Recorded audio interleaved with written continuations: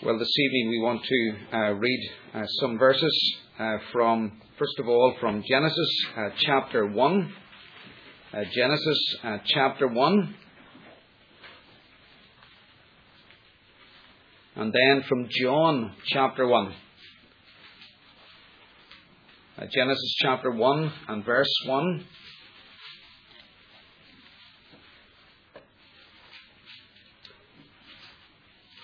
In the beginning, God created the heavens and the earth. Now the earth was formless and empty. Darkness was over the surface of the deep, and the Spirit of God was hovering over the waters. And God said, "Let there be light," and there was light. God saw that the light was good, and He separated the light from darkness. God called the light day, and the darkness He called night. And there was evening, and there was morning, the first day. And God said, "Let there be an expanse between the waters to separate water from water." So God made the expanse and separated the water under the expanse from the water above it. And it was so.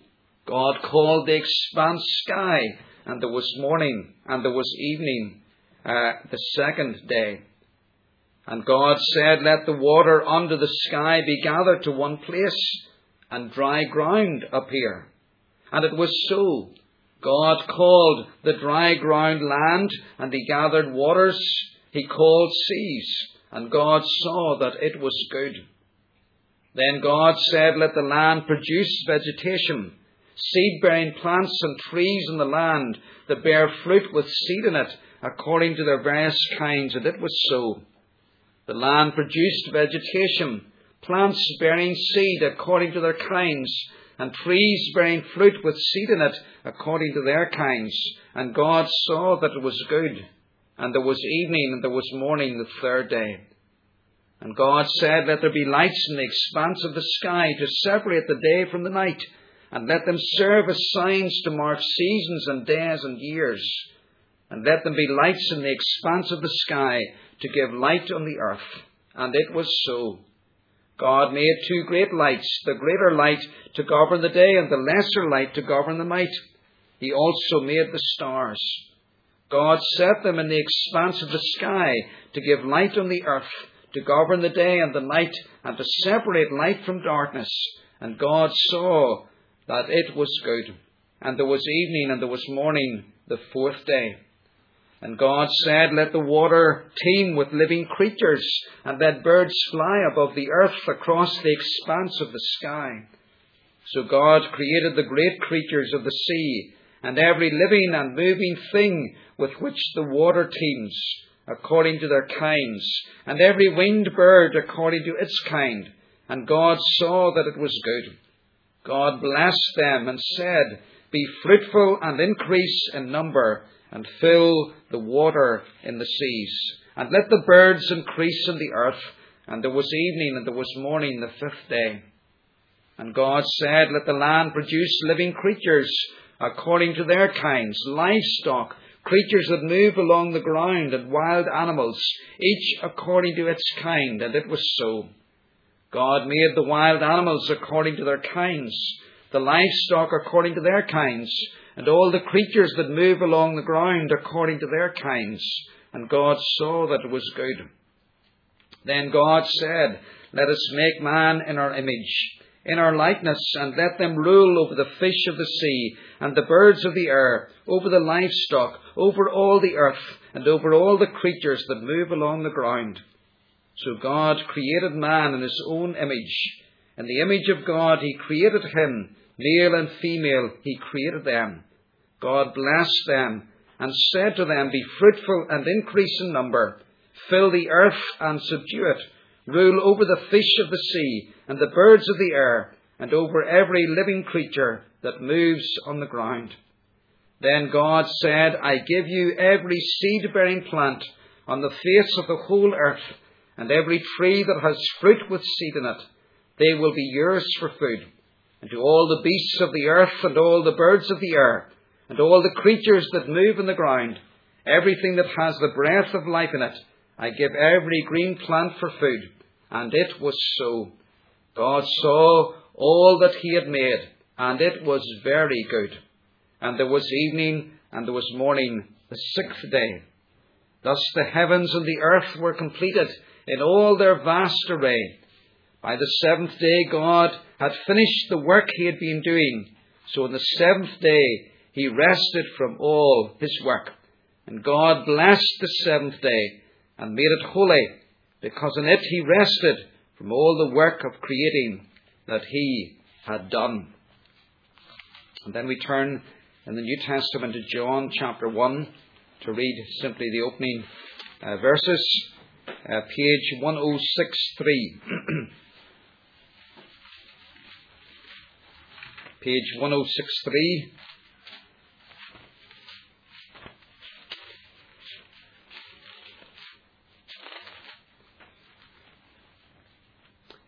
In the beginning was the Word, and the Word was with God, and the Word was God.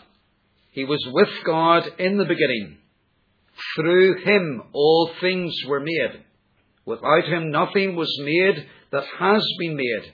In him was life, and that life was the light of men. The light shines in the darkness, but the darkness has not understood it. And then we turn finally to Hebrews chapter 1, which is page 1201 in the Church Bible, page 1201.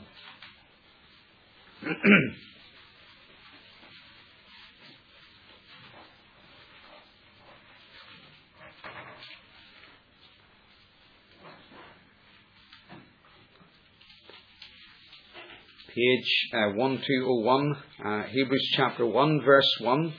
In the past, God spoke to our forefathers through the prophets at many times and in various ways.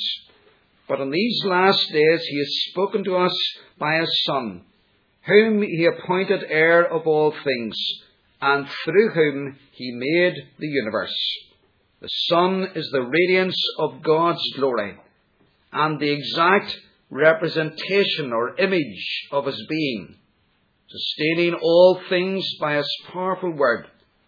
After he had provided purification for sins, he sat down at the right hand of the Majesty in heaven. So he became as much superior to the angels as the name he has inherited is superior to theirs. Amen.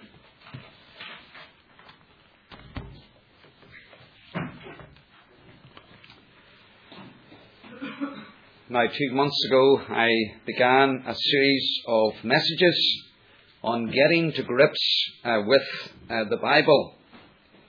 And my objective in this series, which is going to end up about 12 messages or 11 more after tonight, in this series, my objective is really threefold. First of all, that you will understand the flow of the Bible story, of God's story, of Bible history. That then, secondly, you will understand how each book of the Bible and where it fits in and belongs to that era. Thirdly, I want you to be able to understand what each book of the Bible is about. And then, fourthly, to see how each book of the Bible in the Old Testament anticipates Jesus, and in the New Testament reveals Jesus as having come.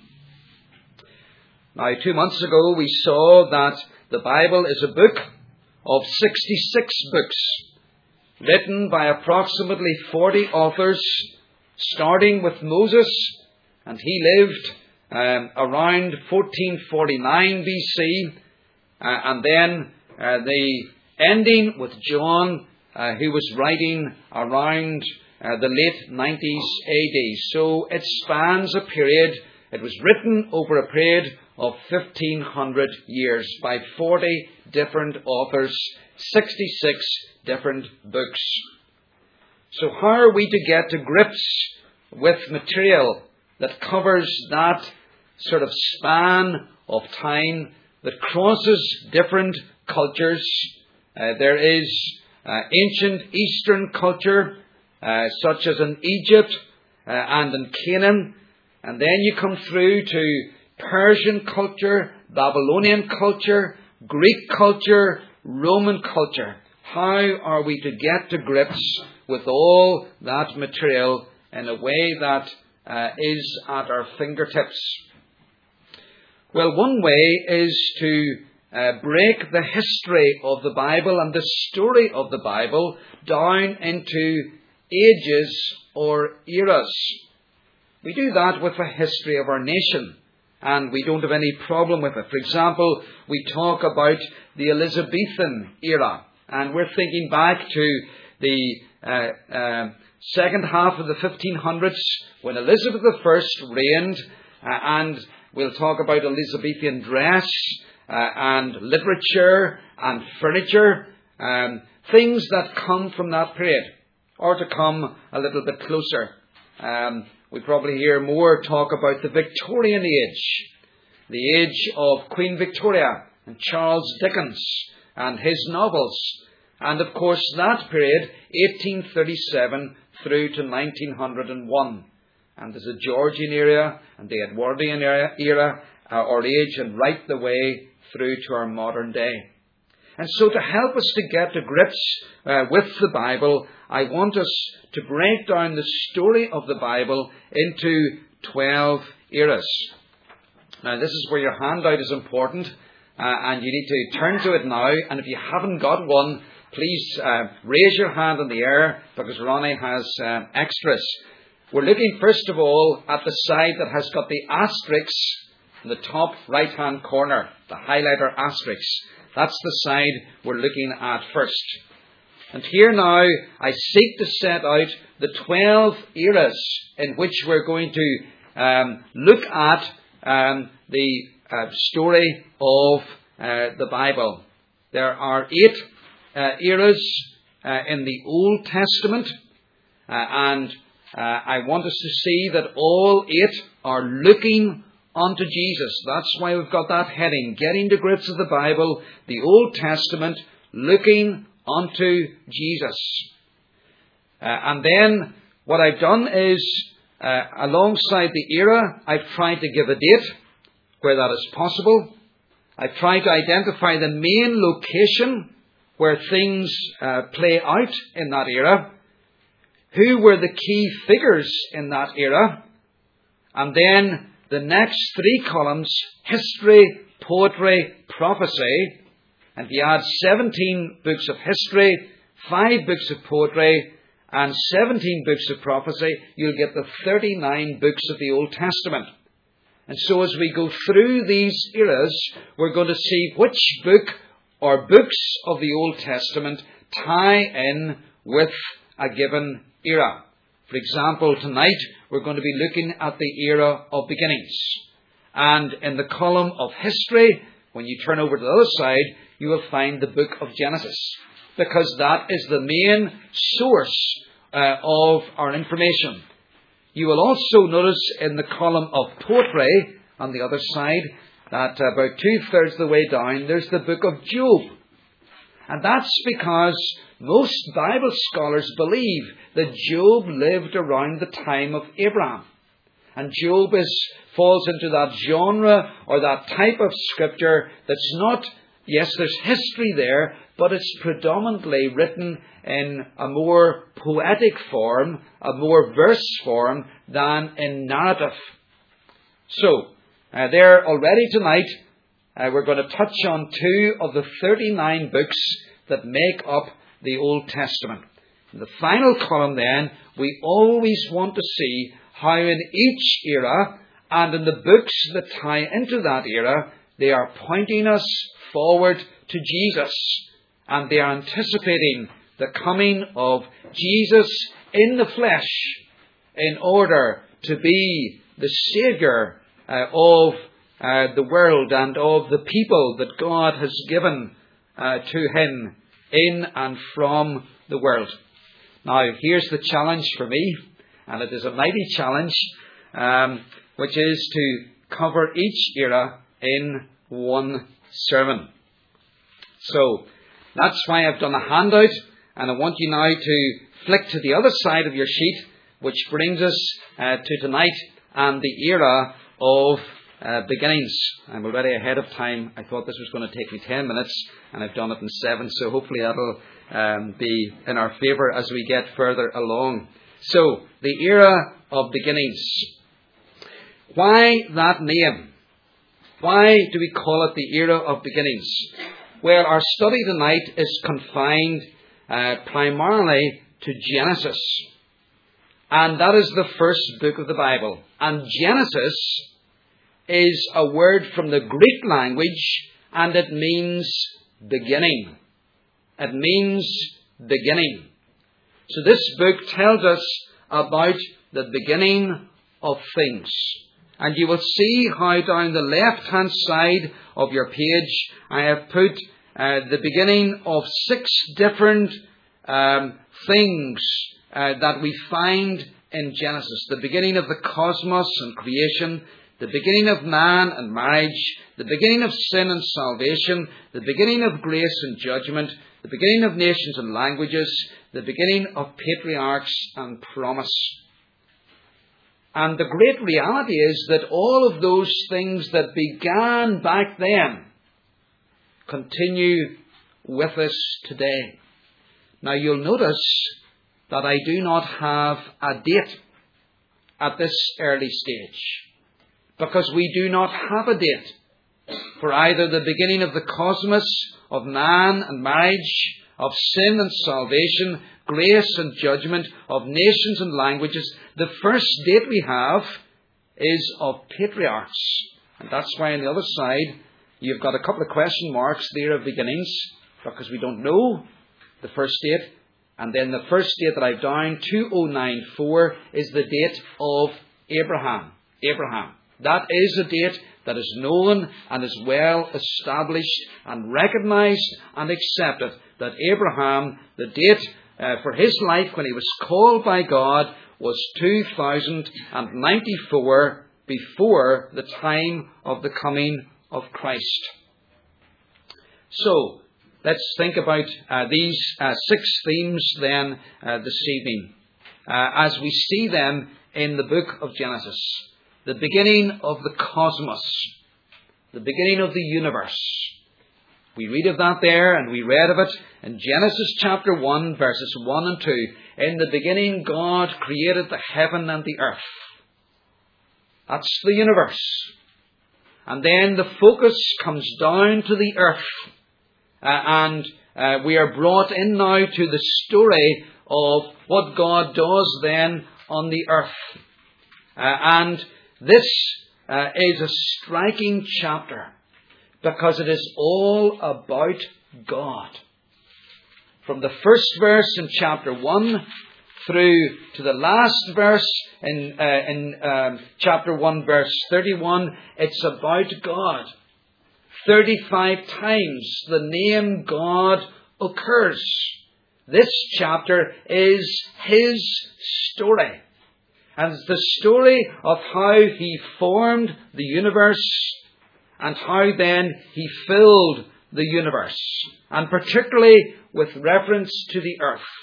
Verses 1 to 3, days 1 to 3, He forms the earth. Days 4 to 6, He fills the earth. And as we read through that chapter, you'll have noticed again and again the phrase, "and God said." How did God form the earth? How did God fill the earth? By merely speaking a word. Wouldn't it be wonderful if tomorrow morning you got up and you ladies, all you had to say was, "breakfast on the table." And there it would be.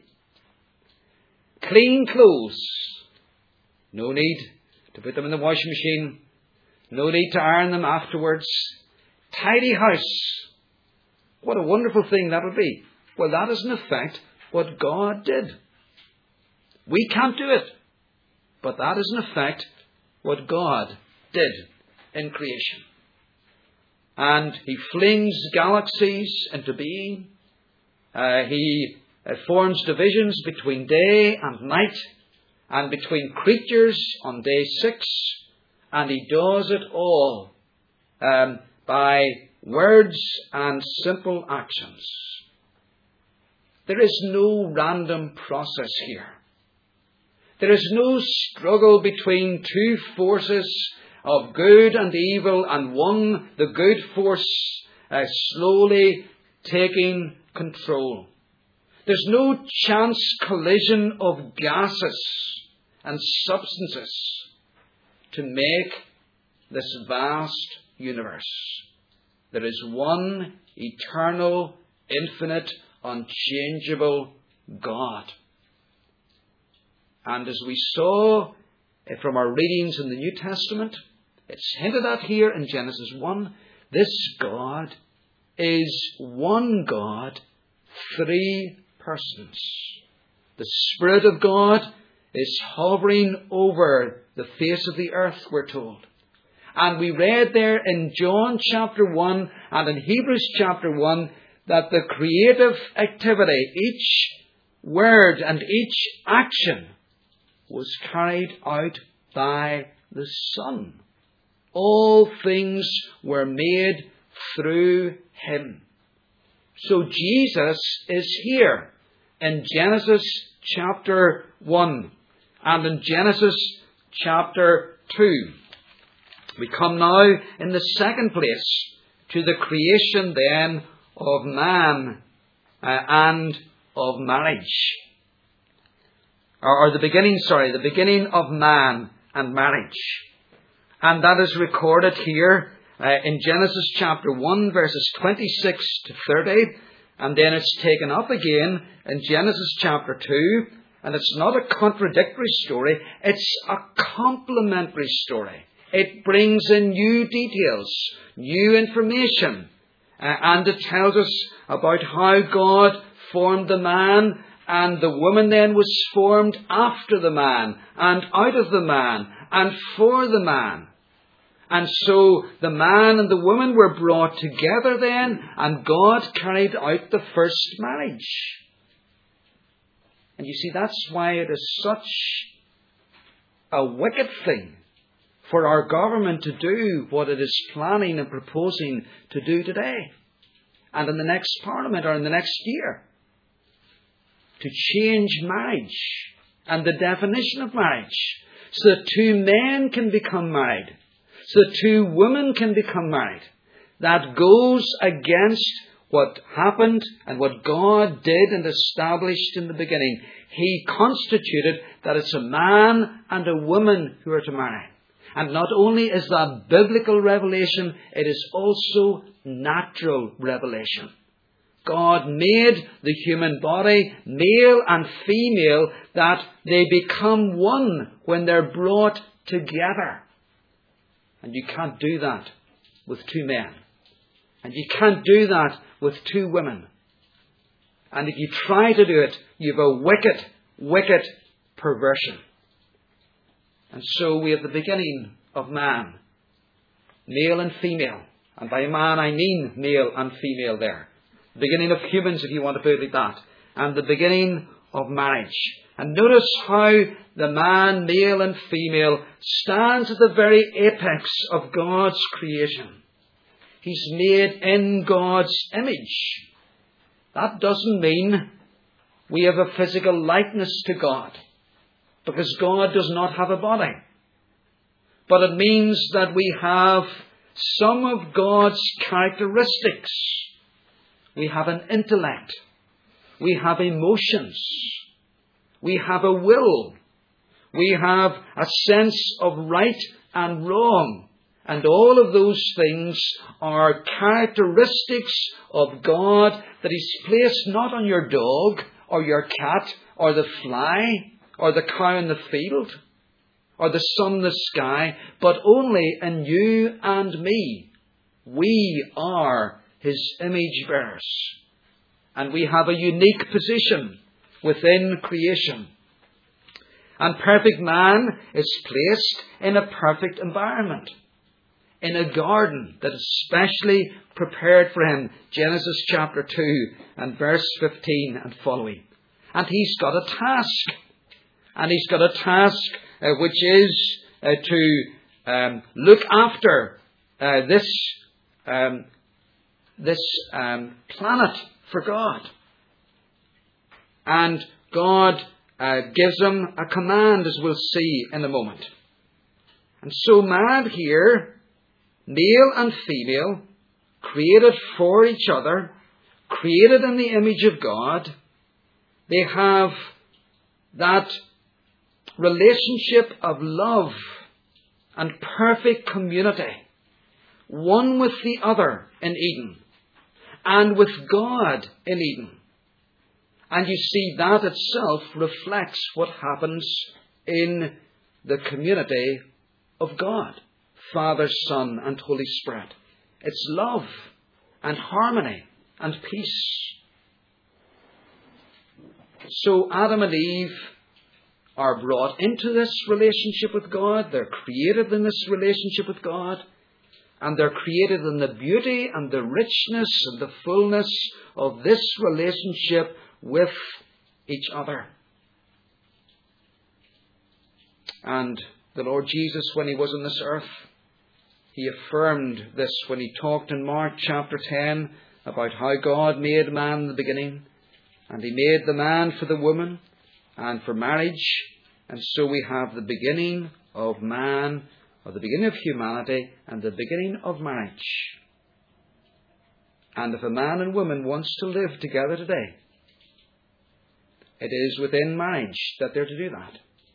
And it's only a man and a woman that should be united together in a marriage. Not a man and a man, not a woman and a woman, but a man and a woman.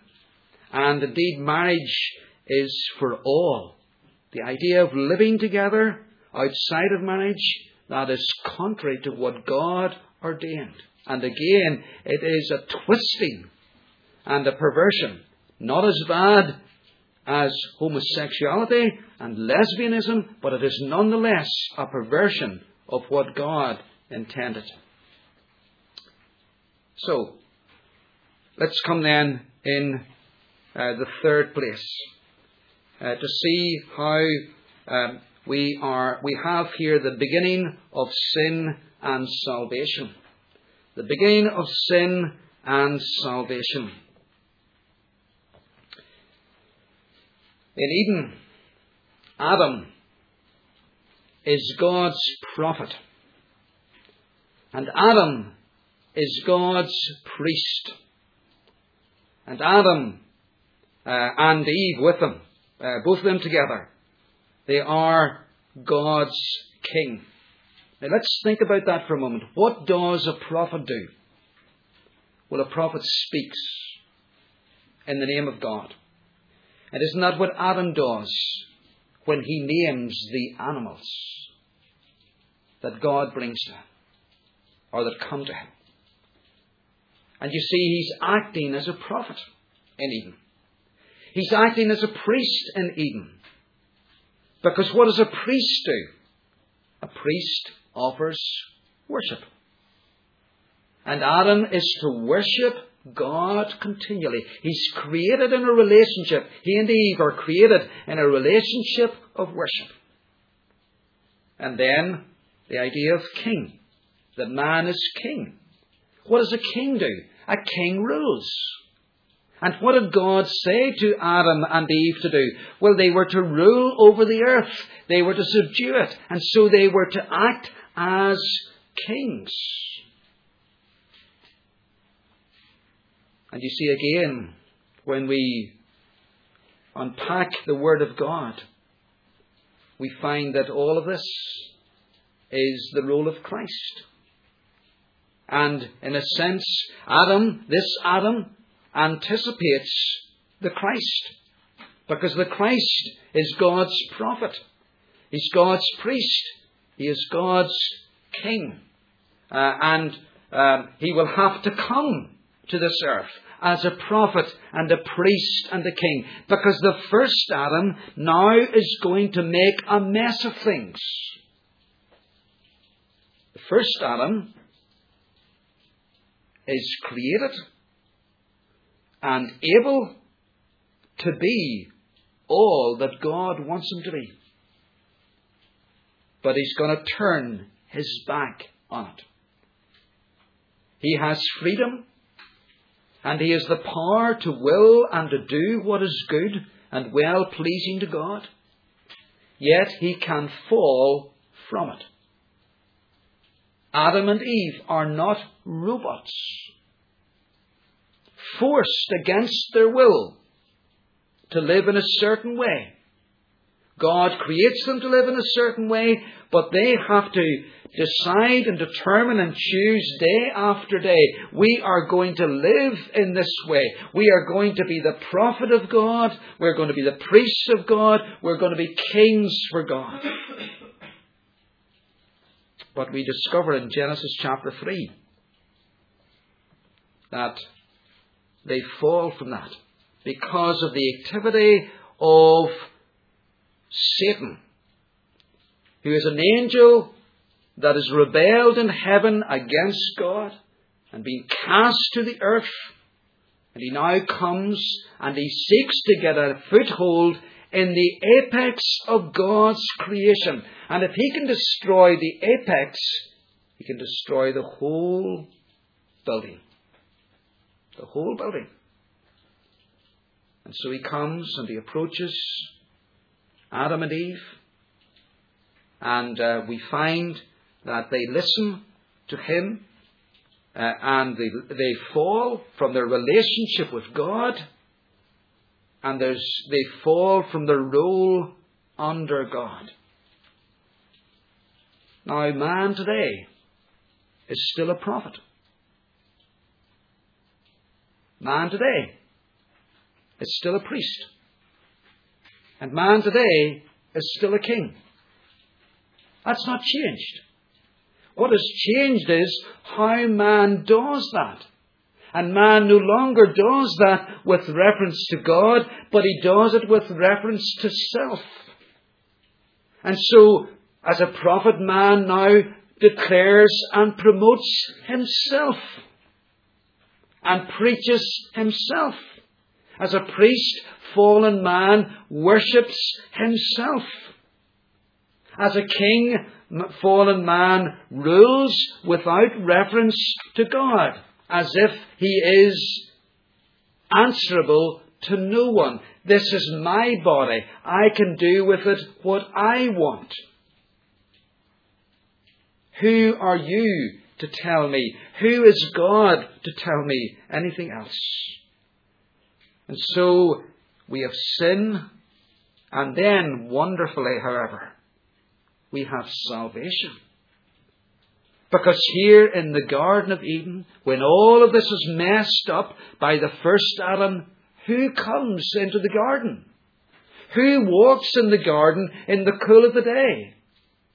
But the second Adam, Jesus, the Son of God, comes into the garden in the cool of the day, and he seeks out Adam. And he's here in the human flesh. They can hear him walk.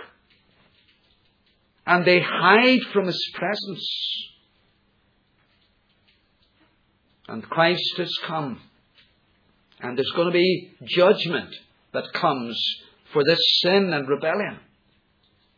Still true today. There's still sin in our world today. There's sin in our lives today. And it brings judgment. But this Christ offers and provides salvation for Adam and Eve. They are saved also in the Garden of Eden. Because here we read that at the very end, when judgment has been pronounced, what does the Lord God do? He made garments of skin for Adam and Eve. An animal was killed. And blood was shed. And their sin is being covered from God's sight so that they're not wiped out. And their nakedness, humanly in their bodies, is covered, which now causes them shame. And why is all that happening? Well, it's happening because this Christ who's now speaking to them, he is going to come in a future day. Verse 15. And in a future day, he will crush the head of the serpent. Now, how and what precisely that means at that point is not revealed, but the Christ is going to come.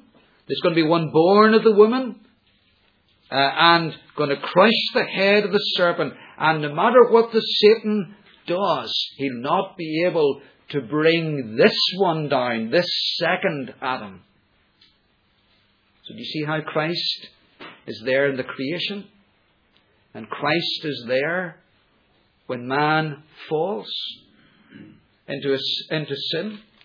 And so then we move on into the next section.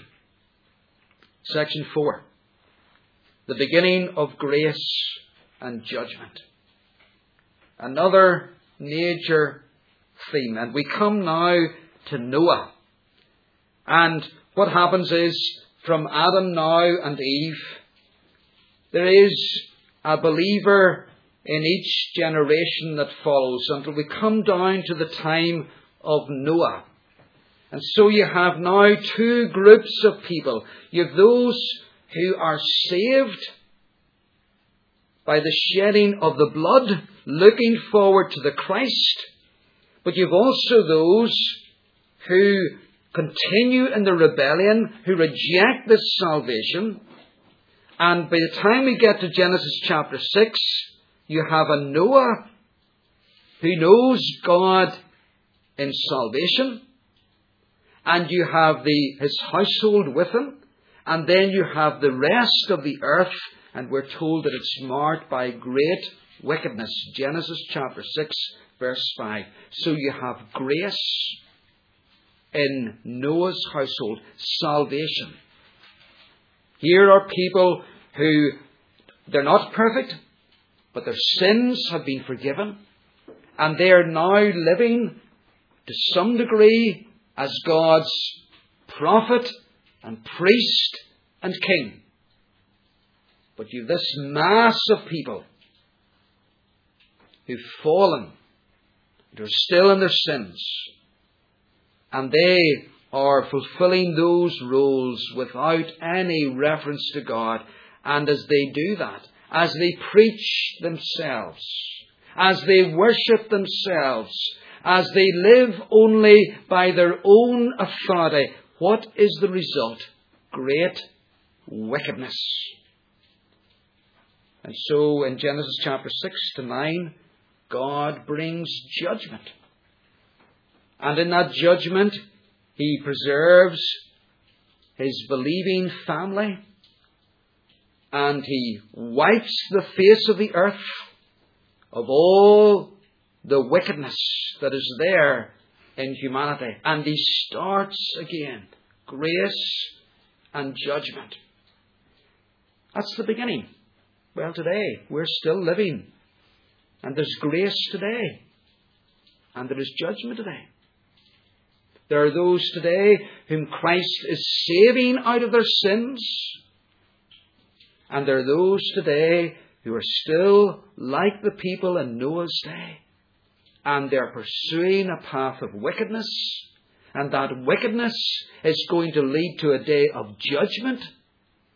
As surely as for those who believe, it will lead to a day of ultimate and final salvation. And this grace and this judgment is all tied up in the Christ. It's the Christ who saves now. And it's the Christ who judges in the flood back then. And it's the Christ who will judge at the coming again. Luke chapter 17, verses 26 and 27. And Christ makes a reference back to the days of Noah. And He says at the end of time it will be exactly the same. People will be getting on with life without any care, without any concern. And suddenly they will be swept into an eternity in hell. Let's notice then, fifthly this evening, how we have here the beginning of nations and languages. This era of beginnings. Why is it today that we have nations? Why is it today that there are different languages spoken throughout the earth? That is something that the evolutionist and the humanist cannot explain. But here, as Christians in Genesis chapter 11, and we're now beyond the day of Noah, and we're in the day of his, it's probably in the day of his, I can't tell you the exact day, but it's in his generations after him. And what happens between the time of Noah and their day is that things improve for a while. You see, God had Noah and his family, the godly. But notice, if you read through 6 to 9, you see how quickly sin showed itself within that family. And so corruption begins again, and sin and wickedness begins to spread again. And we come now to Genesis chapter 11. And here now there's a new attempt by fallen man, who is a prophet and priest and king, without reference to God.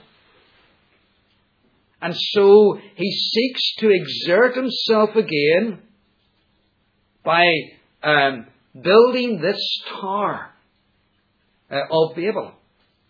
And they say, we are going to get to God by ourselves, and we are not going to spread across the earth as God told Noah and his descendants to do. We're going to stay together, we're going to work together, and we're going to make our way through life without God.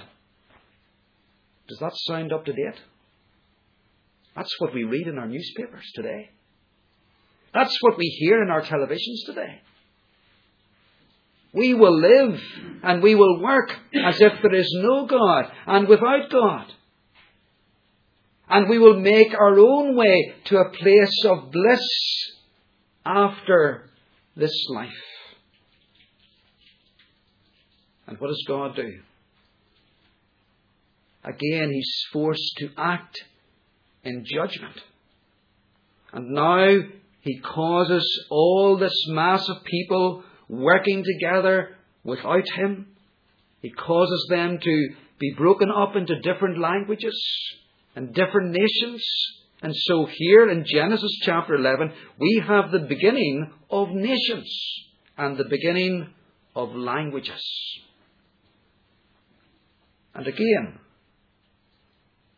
the Christ is at the heart of what is happening here. And he is anticipated in this. Because how is it that the nations are going to be brought together again? One language, one people. It's not going to happen through fallen Adam and his descendants. And how is peace and unity and reconciliation going to happen? It's not going to happen through fallen Adam. It's not going to happen through our modern world. It's going to happen through the Christ. And in the first coming, and now down through the ages until his second coming, what is he doing? Look at this group here tonight. We're from all kinds of different backgrounds, families. We're brought together. And we speak, I don't mean the one language English, but we speak the language of the gospel. The language of love towards God and love towards one another. And it's happened in the Christ, and it's going to happen in a greater way in the Christ. So, do you see again how the Christ is being anticipated in this? And then finally, this evening, the beginning of the patriarchs and the promise. And here's our first date, 2094. The patriarchs. Patriarch means fathers. Fathers. Here's the fathers of the faith. What God does now in Genesis chapter 12 is He moves into a new phase of His work and of having a people Because God is still, though Adam has sinned and fallen, we've seen how God is still going to have a people. And Noah and his descendants, and now in Abraham. And then through Abraham, if you look at your sheet, whom God called when he was in Ur, that's modern day Iraq, and he was a worshipper of the sun god, we're told elsewhere in Scripture, and God revealed himself to this man, and Christ came and spoke to this man and called him to himself. And so then Abraham becomes the father of Isaac, and Isaac the father of Jacob, and Jacob the father of Joseph. And from these early fathers, God then begins to work in the families, and he begins to save a great multitude of his people. And the promise here, that's the patriarchs. And what is the key passage here is Genesis chapter 12, 1 through to 3, where God says again and again, Abraham, I will bless you. And Abraham, as I bless you, you shall be a blessing. Yes, to your children. And yes, to your family for generations to come. But Abraham, you're also going to be a blessing to all the nations of the earth. Because you see, from Abraham is going to come Jesus Christ. The Son of God is going to come down, and he's going to be born into the family of Abraham 2,000 years later. And in his coming and his life and his death and resurrection, then this salvation is going to explode into the nations of the earth. And that's what's happening today. We're still living in the age of the patriarchs and the promise, because we are all connected back to Abraham if we believe tonight through Christ. Abraham is the father, our father in the faith, as we look to the Christ. And we're still looking to the Christ to be preached in all the nations of the earth, to that great day when he will come in his glory, and all his people will be with him, and they will be united in him. And what will they be then? They will be his prophets and his priests and his kings, forever and ever and ever and ever. So this is the era of beginnings. And all of these things are still working out today. We're living within the cosmos that has been created by Christ.